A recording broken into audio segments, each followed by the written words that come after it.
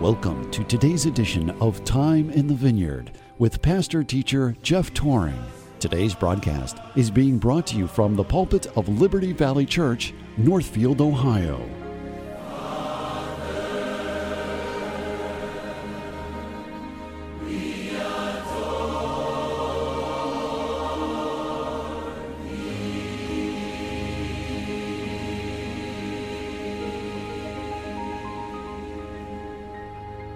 Daniel 2, beginning in verse 1. And in the second year of the reign of Nebuchadnezzar, Nebuchadnezzar dreamed dreams, wherewith his spirit was troubled, and his sleep brake from him.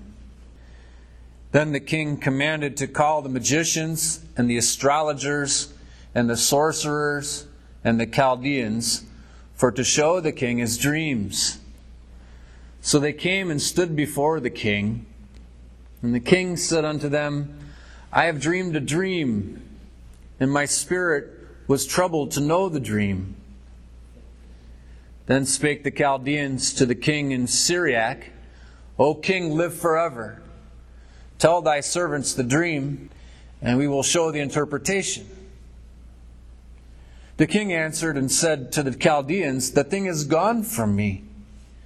If ye will not make known unto me the dream with the interpretation thereof, ye shall be cut in pieces, and your houses shall be made a dunghill.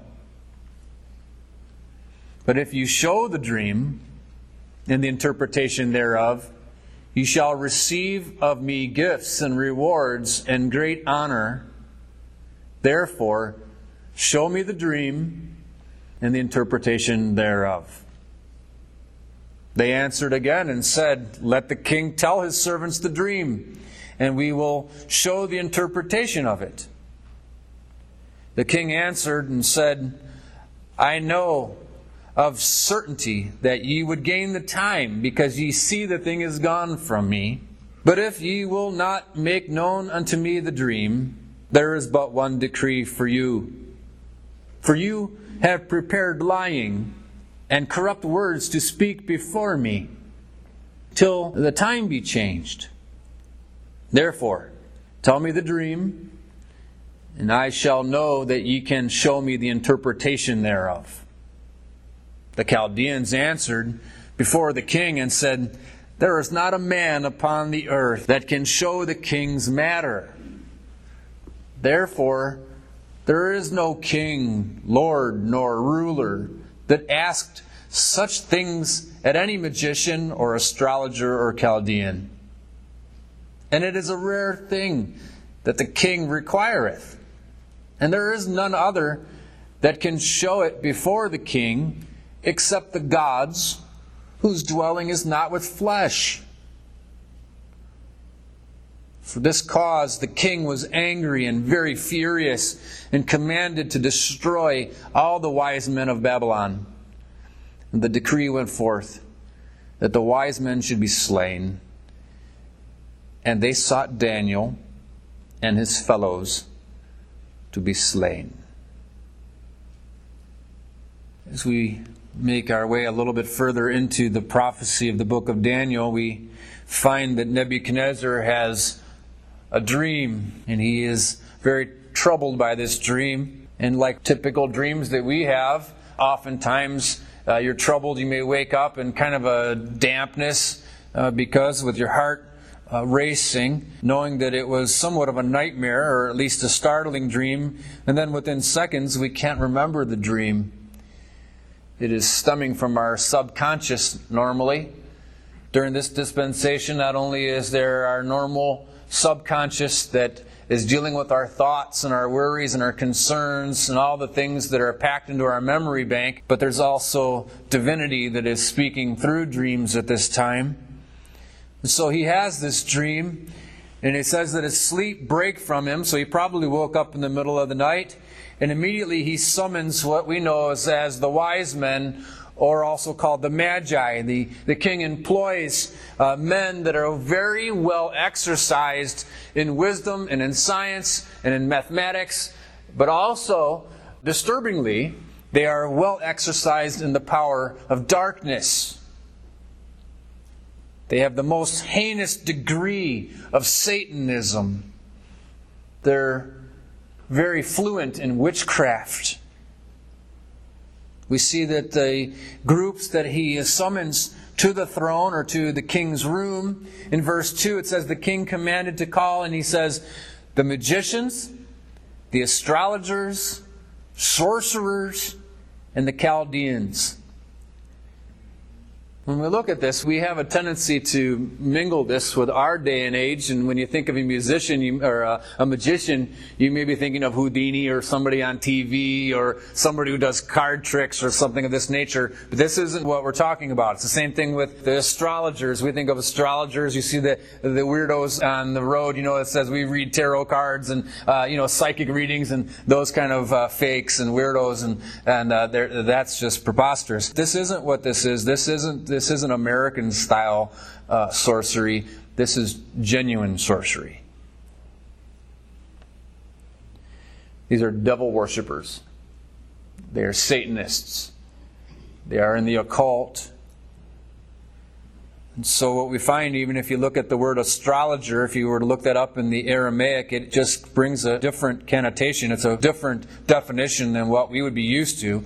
We're used to an astrologer who just is a studier of the stars, and you see it in the newspaper. What is my astrology for the day? What does my sign tell me for the day? And it says, and then usually it says something like, well, smile bright because the stars are shining on you, which is hogwash. It's just trying to fool you. When you think of the word astrologer and you look it up in the original definition of the Aramaic, it's conjurer. He's a whisperer. He brings frightening sounds of whispering. The root word of it is to blow or to breathe in a frightening way. And we have to remember that as the devil is the counterfeiter, he is doing something that is seemingly mysterious, but he's counterfeiting what Jesus did. Because remember, Jesus, when he gave them the Holy Ghost, he breathed on them and said, "Receive ye the Holy Ghost," and he breathed upon them. The same as what God did in the garden when he made Adam through the dust of the ground. He breathed into him the breath of life. And so here what we see is the devil as the counterfeiter is using the astrologer as his tool, and he imitates and mocks him by being a whisperer. He's a study of the stars and of the zodiac and all those things, but he is absolutely full of demonic power. The magicians, the astrologers, we have the sorcerers, and then we have, it says, and the Chaldeans. Now normally when you say the word Chaldean in the Bible, you're just talking of a certain ethnicity or a certain citizen of the Chaldees. But here, by the time Daniel is writing, the Chaldeans have so advanced in their sciences and in their arts and in their mathematics that the word Chaldean has become synonymous for just wisdom. They are thought of as the elite intelligentsia. The Chaldean. They know everything. They're the chairman of the board of the intelligentsia of all the highest Ivy League universities who know everything. By this, they guide societies. They are so advanced and elevated that they're actually elevated to the office of priestly. They are so wise that they are thought of as mediators or intercessors to the gods themselves. It says that he calls the sorcerers, the Chaldeans, to show the king his dream. So they came and they stood before the king. And the king said unto them, I have dreamed a dream, and my spirit was so troubled, I must know the dream. So he brings and consults this panel of experts that are so wise, at least he thinks. And in verse 4, they do what a typical false wise person would do, is they try to boast with their pride, and they speak then naturally in a secondary language, because certainly very wise people would do this. Certainly they would be bilingual. You see this in the older times of our country. Those that were of the wisest religion did their masses in Latin. Nobody could understand Latin, but it sure sounded good. So they speak in the fluent Eastern dialect of Syriac to impress the king. They spake in the Chaldeans' languages, O king, live forever. Tell thy servants the dream, and we'll show you the interpretation. They're just so confident until something goes south, because the king, it says, has forgotten it. Verse 5, the king answered and said to the Chaldeans, well, the thing is gone from me. If you will not make known unto me the dream, with the interpretation thereof, you shall be cut in pieces, and your houses shall be made a dunghill. How absolutely ferociously wicked this bloodthirsty king Nebuchadnezzar is. Tell me the dream, or I have you cut into little pieces, dismembered, and shown on display before the realm. Sometimes we need to be reminded of the tyranny that takes place of the prince and the powers of the air, the principalities of the air that rule the governments of the world, that are actually moved and controlled by the devil himself. We have a hard time understanding that, because it's we the people, for the people, of the people, in order to form a more perfect union. But it's really, the difference between us and them is we have the gospel and they don't. So you go to these nations and you look at Saddam Hussein. We must invade Iraq because the guy is an absolute tyrant who kills his own people. Or Assad in Assyria now, using chemical weapons against his own people. But what we don't realize is that these kind of people, without the gospel, there's no way to tame them. This is the only way to keep people in line in certain countries. Otherwise, it'll just be chaos. The only way to rule them is with iron fist. So Afghanistan, 13, 14 years we've been there, trying to set up some kind of government. You cannot tame the Taliban. They are bloodthirsty, led by Satan himself, just like here. But we are so sheltered in this world because we have had the reign of the just, because we have had gospel preachers in pulpits all over our land. Yeah, praise the Lord for that. But here, we're looking at history that is vastly different. So if you don't show me what I want, I'll just cut you in pieces. Of course, 7, they answered again and said, well, let the king tell his servants the dream, and we'll show you the interpretation thereof. But then look, the king, he answered and said, I know of certainty. So there's some suspicion going on here. Look at verse 8. The king answered and said, I know of a certainty that ye would gain the time, because ye see the thing is gone from me. Don't you? Do you? Didn't I just say that? Verse 9. But if ye will not make known unto me the dream, there is but one decree for you. For you have prepared lying and corrupt words to speak before me. I think it's likely that the king has maybe some faint recollection of the dream. It's gone from me. But you know how it is when you dream? Yeah, I can't remember the dream. But in some ways, in some senses, there's this cloudy sense. There's a few little faint little hints of the dream in our mind. Still in our subconscious, still in our psyche. We can't remember what it all is all about, but we have a faint recollection of the dream. And I think the king has this, and he's not telling them because, listen, if he's going to give a death decree out, and I don't know the dream at all, what's a wise man to do? Well, we'll just make something up. He doesn't know the dream anyway. So let's just make something up. But they're a little smarter than that. I think that they have an inclination too. I'm not sure if he's telling us the whole truth. He probably does have just a little bit. It's gone from me. But don't you dare make something up. There's one decree for you. come up with the whole thing, or else. He says, I know you're going to come up with lying and corrupt words to speak before me till the time be changed. Therefore tell me the dream, and I shall know that you can show me the interpretation thereof. And this is normal, though. The king.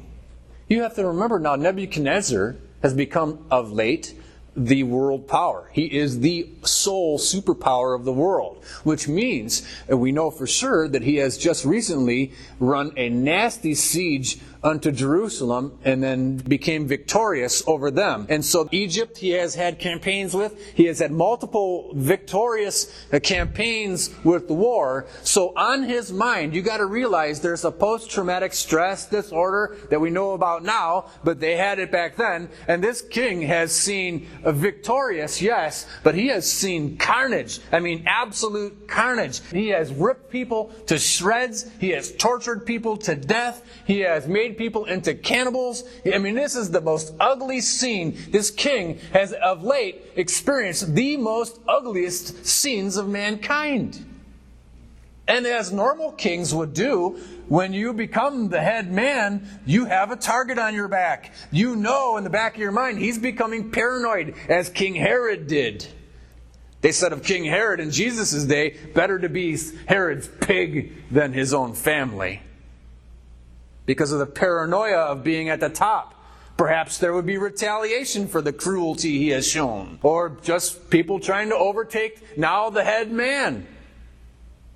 So his subconscious is so worried over these things that naturally he would have terrible dreams. So he's worried that there may be a mutiny in his ranks or some kind of retaliation. Of course, he doesn't understand all of it. Verse 10, the Chaldeans answered before the king and said, there is not a man upon the earth that can show the king's matter.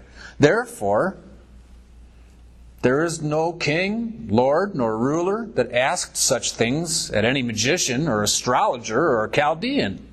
It's a rare thing. The king requireth.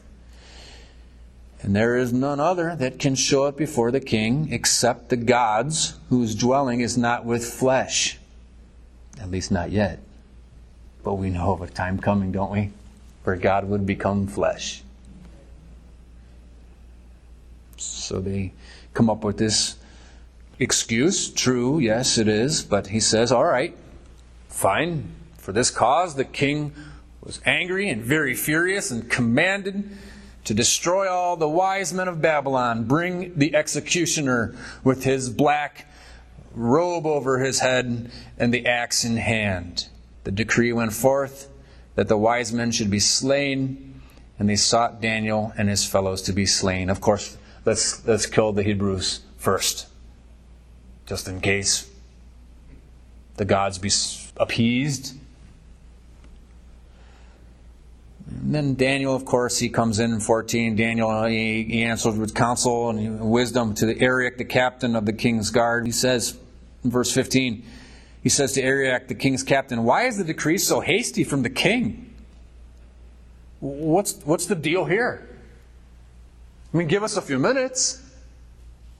Give us some time to try to figure out the dream. Why is it so hasty? That's a good question. Why is it so hasty? Why would you want to put all your own people to death? Then you're never going to find out the answer to the dream. Well, because there's a little more going on than what meets the eye. We have to be reminded that this is a prophetical book. So you ask yourself, just like Daniel did, what's going on here? Even before we get into the actual dream itself, or the interpretation of the dream itself, and all the prophecy that goes with it, and we know where it's leading. It's a transfer of dominion. We remember that the fight of the book of Daniel is for world dominion, domination. It's a book of prophecy to the beginning. And so what we would do here is we would run an investigation on already things that we know. Because like Daniel, why is it so hasty? We would ask, why is this? And what is happening? And you know when you do an investigation of a crime scene, there's so much evidence that's there that they quarantine the whole thing off with caution tape. And it's a crime scene. You're not allowed to enter in for the worry of contaminating the things. But there is much to be found of evidence within within the scene. And so you've seen it on TV, and I'm sure it's exactly how it is on Law and Order. So what they do is they put this powder all over everything, and then and then you've got to put this other solution that shows if there's blood hidden on the carpet or if it was clean and there was blood. And then you have the awing moment when they shut the lights off and they turn on the black lights, and then they go around the whole thing and they look for stuff, And they're, here's fingerprints here. Oh, and here's fingerprints here. Oh, and these aren't even the same fingerprints. So now we're dealing with multiple murderers. And so then you go, there's a blood stain here and there's blood stain. And then you hear the rest of the story. What we have here is a whole pile of evidence that's only seen if you're very fluent in the rest of the entire Bible. To answer the question, what is going on here? Because God is trying to show us things here. This is a book of prophecy for us to learn. And so what we would want to know is we would want to say, okay, well, first of all, the immediate thing that comes to mind, is, and he's consulting devils. And he's thought to be wise, Nebuchadnezzar. He seems like halfway intelligent gentleman. He's a king. He seems victorious. He's consulting devils. And they don't even lie about it. These men look like absolute inmates from Lucasville. They're fully tattooed up all over their face with stars and gruesome things. Their skull, everything, their bald head covered in tattoos. They got all kind of piercings and things. These men look like devil worshippers. But then there's also this tiny piece of evidence in chapter 1, verse 2, that seems to be a little bit out of place. We dealt with it a little bit in the first couple sermons. It says, there's the besiege. In verse 2, and it says, and the Lord gave Jehoiakim, king of Judah, into his hand. Nebuchadnezzar becomes the victor. But look what he does. He says, he leaves with part of the vessels of the house of God. So he goes into the temple, and the psalmist tells us that he ravages it with axes.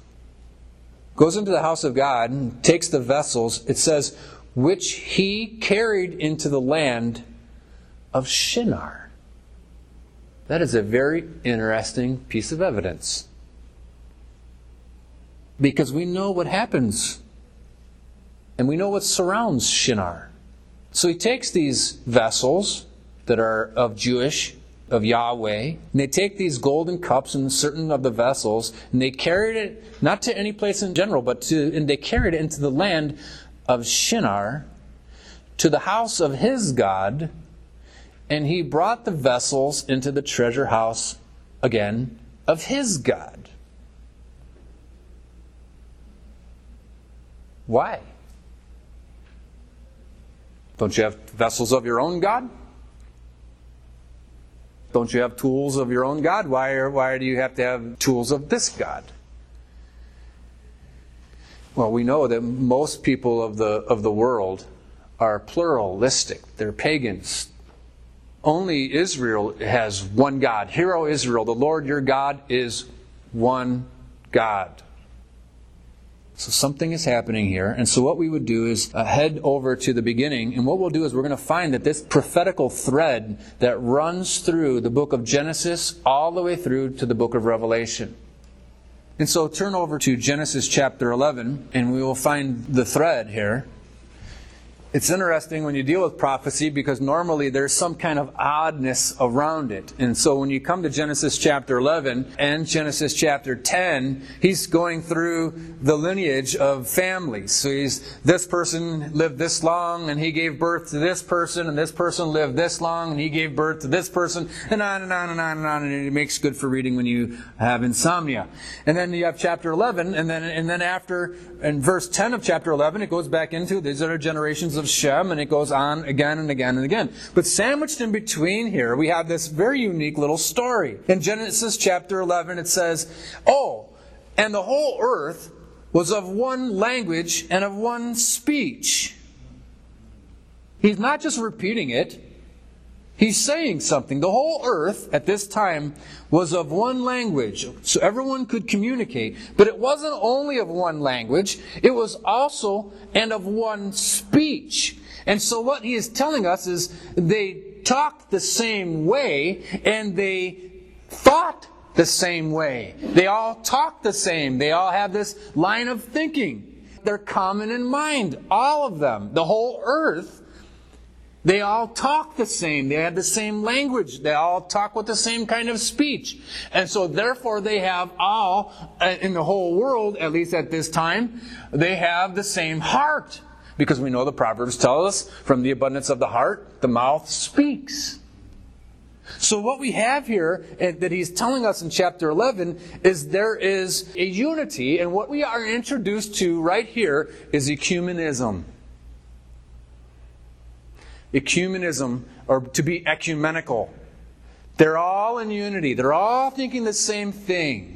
And so we find this to be ecumenical. We hear this in some religious circles if you have your ears open, and it is not a good thing to say. Now, lots of people think that it's a good thing to say. Why can't all the religions just get along? Well, because we don't believe the same thing. But why can't we just all get along? Well, because we don't believe the same thing. Well, let's just be ecumenical, and then we'll just forget about the things that we disagree on, and let's just look at these things that agree. I just sent an email out this past week. I get emails from an ecumenical movement inviting me as the pastor of town, and all the other pastors of town, and all the churches of towns. Let's get together and have coffee once a month and fellowship. So I emailed them back and I said, you can remove me from the list. I don't fellowship with heretics. I'm trying to win their church to Christ. Youth for Christ. Aren't we for Youth for Christ? We are not ecumenical. I will not sit beside a man who teaches heresy and leads his congregation to hell every Sunday. I'd rather sit with the Philistines. What we have here, and look at it, it says they were, you have to notice here, where are they coming from and where are they going? The whole earth was of one language and of one speech, and it came to pass, as they journeyed from the east, that they found a plain in the land of Shinar. So they're coming from the east. There's another biblical story where men came from the east. The Magi, the wise men in the Christmas story. They traveled afar. They came from the east. And what did they do? They followed the star. They were astrologers. They were wise men. They were the Magi, which is short for magicians. Now we just learned what magicians are. Satan worshipers. Well, that don't go good in the Christmas cards. It don't look good on the Christmas cards when you send it to somebody and it has the wise men on camels coming and you say, Merry Christmas from devil worshippers. Well, we'll leave that part out.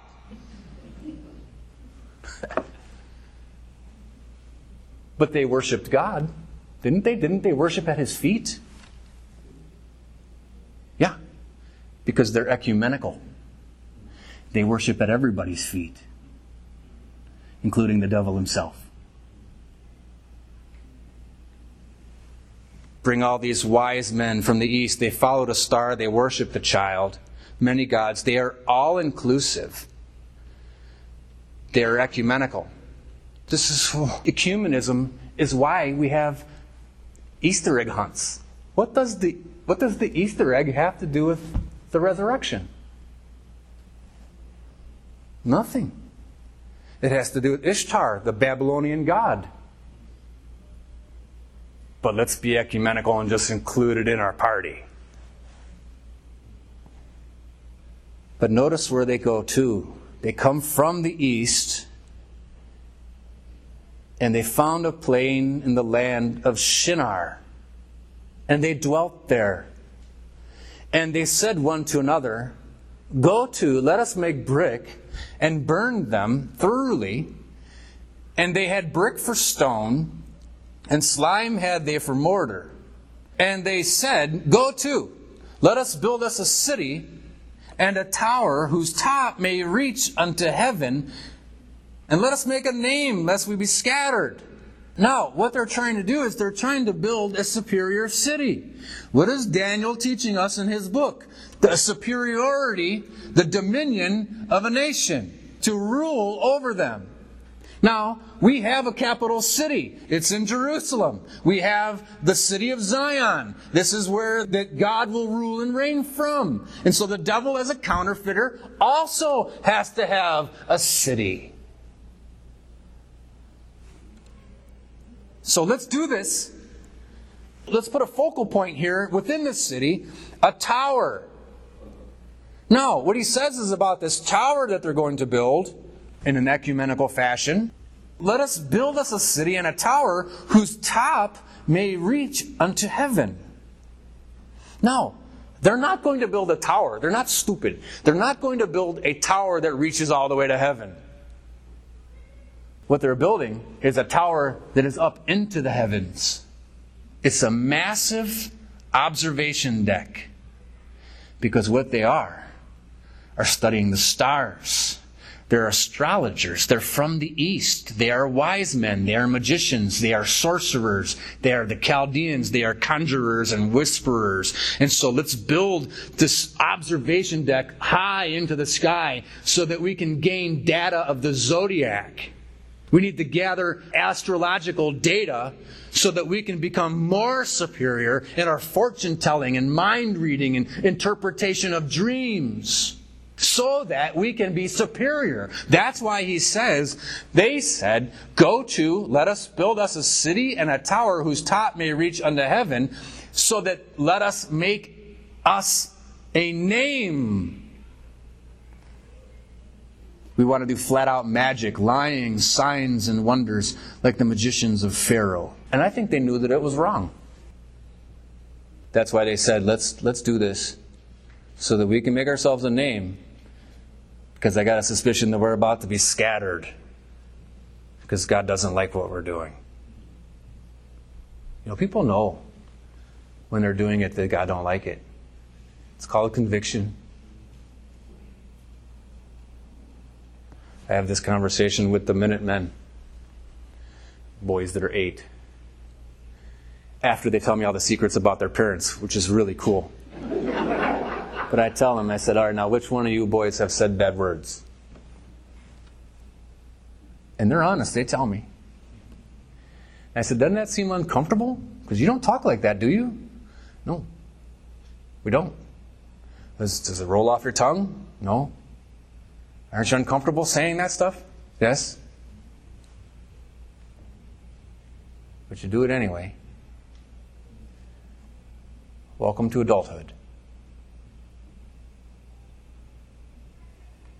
Let's make a name for ourselves, lest we be scattered abroad upon the face of the whole earth. And so then, verse 5, the Lord, He knows. The Lord, He came down to see the city and the tower which the children of men builded. Now look what the Lord responds. Behold, the people is one. Even in the phrases that are written here, normally we would say the people are one. But the Lord said, behold, the people is one. Showing the ecumenism of it. And they have all one language. And this they begin to do. And now nothing will be restrained from them which they have imagined to do. That says an awful lot, don't you think? Nothing shall be restrained from them which they imagine to do. Their foolish imaginations were darkened. You can hear Paul, can't you, in Romans 2? Because they're powered by the devil. It's not just the flesh and the imagination. They are powered by the devil. So verse 7, Go to, let us go down, and there confound their language, that they may not understand one another's speech. You see, why don't we just get together? Well, because the Lord doesn't want us together.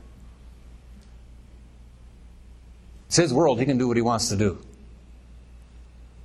Verse 8, so the Lord scattered them abroad from thence upon the face of all the earth, and they left off to build this city. Therefore is the name of it called Babel, or Babel. Now, what they have here is a cultural, political, religious unity. But what we really need is cultural, religious, political, and financial. Because the power is in the money. So we go over to Zechariah 5, and we see this happen. Another prophetical book, one that is also, like Daniel, looking to the future. Zechariah 5, we've been here a few times. This is familiar to us. Zechariah chapter 5, verse 5, it says, Then the angel that talked with me went forth and said unto me, Lift up now thine eyes and see what it is that goeth forth. And I said, What is it? And he said, This is an ephah that goeth forth. Now, any Jewish guy at this time knows what an ephah is. This is so common throughout the whole Old Testament. The ephah is just a tool for business. It's a commodity. You bartered through corn, wheat, barley, and so you would measure your material, your commodity, by way of an ephah. It's a business tool. Now, he should know what this is. But he doesn't. He says, What is it? And the angel says, Well, this is an ephah. But he doesn't know what it is. But notice he says, Moreover, this is their resemblance through all the earth. So what he is showing him is a business tool of a future time that he does not recognize, but it is a global business tool used to measure different commodities. It's some kind of tool that is used for business in an international way. Verse 7, And behold, there was lifted up a talent of lead, some kind of lid that goes with this. And this is a woman that sitteth in the midst of the ephah. Some female representation or some feminine way, something is represented within this unit of the ephah, as it's called. The prophet responds. He said, This is wickedness. That's it. And you can see he's gasping. This is wickedness. And he cast it, he throws it into the midst of the ephah, this woman. And then he says he cast the weight of lead upon the mouth thereof. He closes the lid. He's floored by it. Verse 9, Then lifted up mine eyes, and looked, and behold, there came out two women. And the wind was in their wings, for they had wings like the wings of a stork, some kind of huge flying apparatus as of a stork. And he doesn't understand exactly what he's seeing, but he's trying to describe it as best as he can. And they lifted up the ephah. Now this is very interesting. They lifted up this unit, the ephah, between the earth and the heaven. Somehow they take it to the air, or to the airwaves. Somehow it's between the earth and heaven. And this is an important detail. Now look at 10. Then said I to the angel that talked with me, Well, whither do these bear the ephah? Where are they taking it? And he said unto me, To build it an house in the land of Shinar. And it shall be established, and set there upon her base, to the land of Shinar. And where is Shinar? In Babylon. So then we would make our way over to Revelation 17 and see the end of the story. Because Daniel is about to give the interpretation of a dream that the king has. And at the end, we're starting with Babylon. We're going to go through all of history. We're going to end up right back in Babylon. And then the King of Kings come. So we have the book of Revelation that is explaining the crushing of all history, putting down the rebellion, and gaining dominion. So we have Revelation 17, some of the details. It says, There came one of the 7 angels which had 7 vials, and talked with me, saying unto me, Come hither, I will show unto thee the judgment of the great whore that sitteth upon many waters. throughout the whole Old Testament, that is for idolatry. What they would say is Israel went a-whoring after other gods. It's symbolic of the pain that God endures because His people are cheating on Him with another god. It's referred to as the nation of Israel. They go a-whoring after other gods. And so what they're going to show now is the root and the stem and the full plane of the idolatry of all the world and all the false gods which started in the land of Shinar. The great whore that sits upon many waters.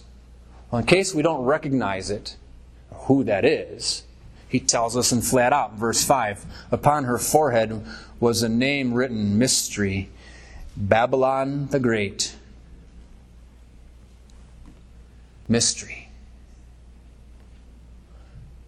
Paul talks about the Antichrist in his letter to the Thessalonians, and he says, oh, by the way, the mystery of iniquity doth already work. This is not a new concept, Paul is saying. And it's well on its way. Mystery, Babylon the Great.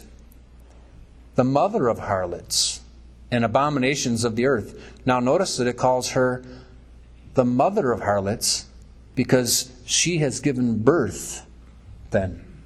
She's a mother.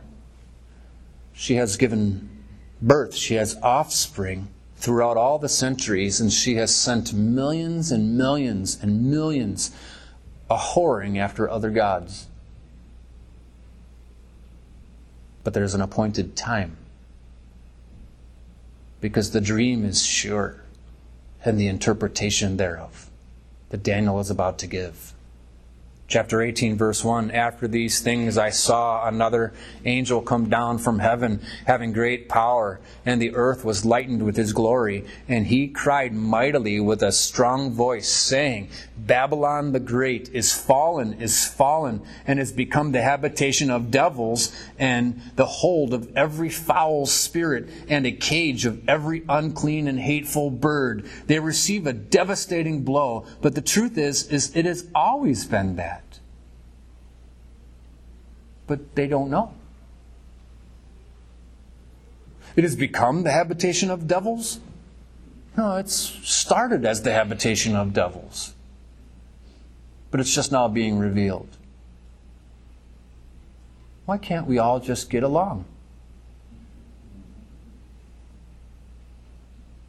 For all nations have drunk of the wine of the wrath of her fornication, and the kings of the earth have committed fornication with her, and the merchants of the earth are waxed rich through the abundance of her delicacies. Cultural, religious, political, and financial. For the root of all evil, is the love of money. And then you come back. Remember, I think it was the first sermon that we went over with Jesus about the unjust steward, And then he says, make to yourselves friends of the mammon. What a strange thing. Because Jesus knows that is the opposing God, is money. Mammon. For the love of money is the root of all evil. Greed, lust, envy, power. Verse 17. For in 1 hour so great riches is come to nothing, and every shipmaster and all the company and ships and sailors and as many as trade by sea stood afar off and cried when they saw the smoke of her burning, saying, what city is like unto this great city?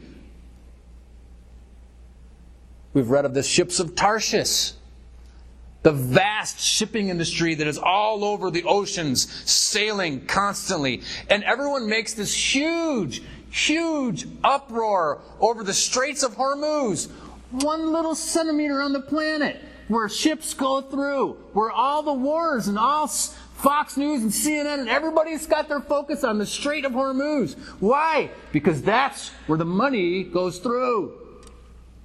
And if you don't think the devil knows that, and the magicians and the astrologers and the Chaldeans, the Persians, Iran, who are the Persians, who are the next after the Babylonians to take power, prophecies just unfold before our eyes. The shipmasters, all of our money. So they cry when they saw the smoke of her burning. What about this great city? They cast dust on their heads and cried, weeping and wailing, saying, Alas, alas, the great city, wherein were made rich all that had ships in the sea by reason of her costliness, for in 1 hour she is made desolate. That is because we have chapter 20 of Revelations. And I saw an angel come down from heaven, having the key of the bottomless pit and a great chain in his hand. And he laid hold on the dragon, that old serpent which is the devil and Satan, and bound him 1,000 years. And into the millennium we go. World dominion, taken from the devil and given to the King. And not just any king, but the King of kings and the Lord of lords. Therefore, verse 3, they cast him into the bottomless pit and shut him up and set a seal upon him, that he should do what? Deceive the nations no more, till the 1,000 years should be fulfilled. The interpretation of Daniel's dream, the cause of the dream, from Genesis to Revelation. The in-between dash is us. You can choose to sit by and do nothing, or we can put upon us the breastplate of armor and the sword and take the hill. We are invited to be his footmen in the war of the ages. You've been listening to Time in the Vineyard with Pastor Teacher Jeff Tauring. Today's broadcast was brought to you from the pulpit of Liberty Valley Church, Northfield, Ohio. For more information, you can call the church at 330-554-7606 or check us out on the web at libertyvalleychurch.org. That's libertyvalleychurch.org.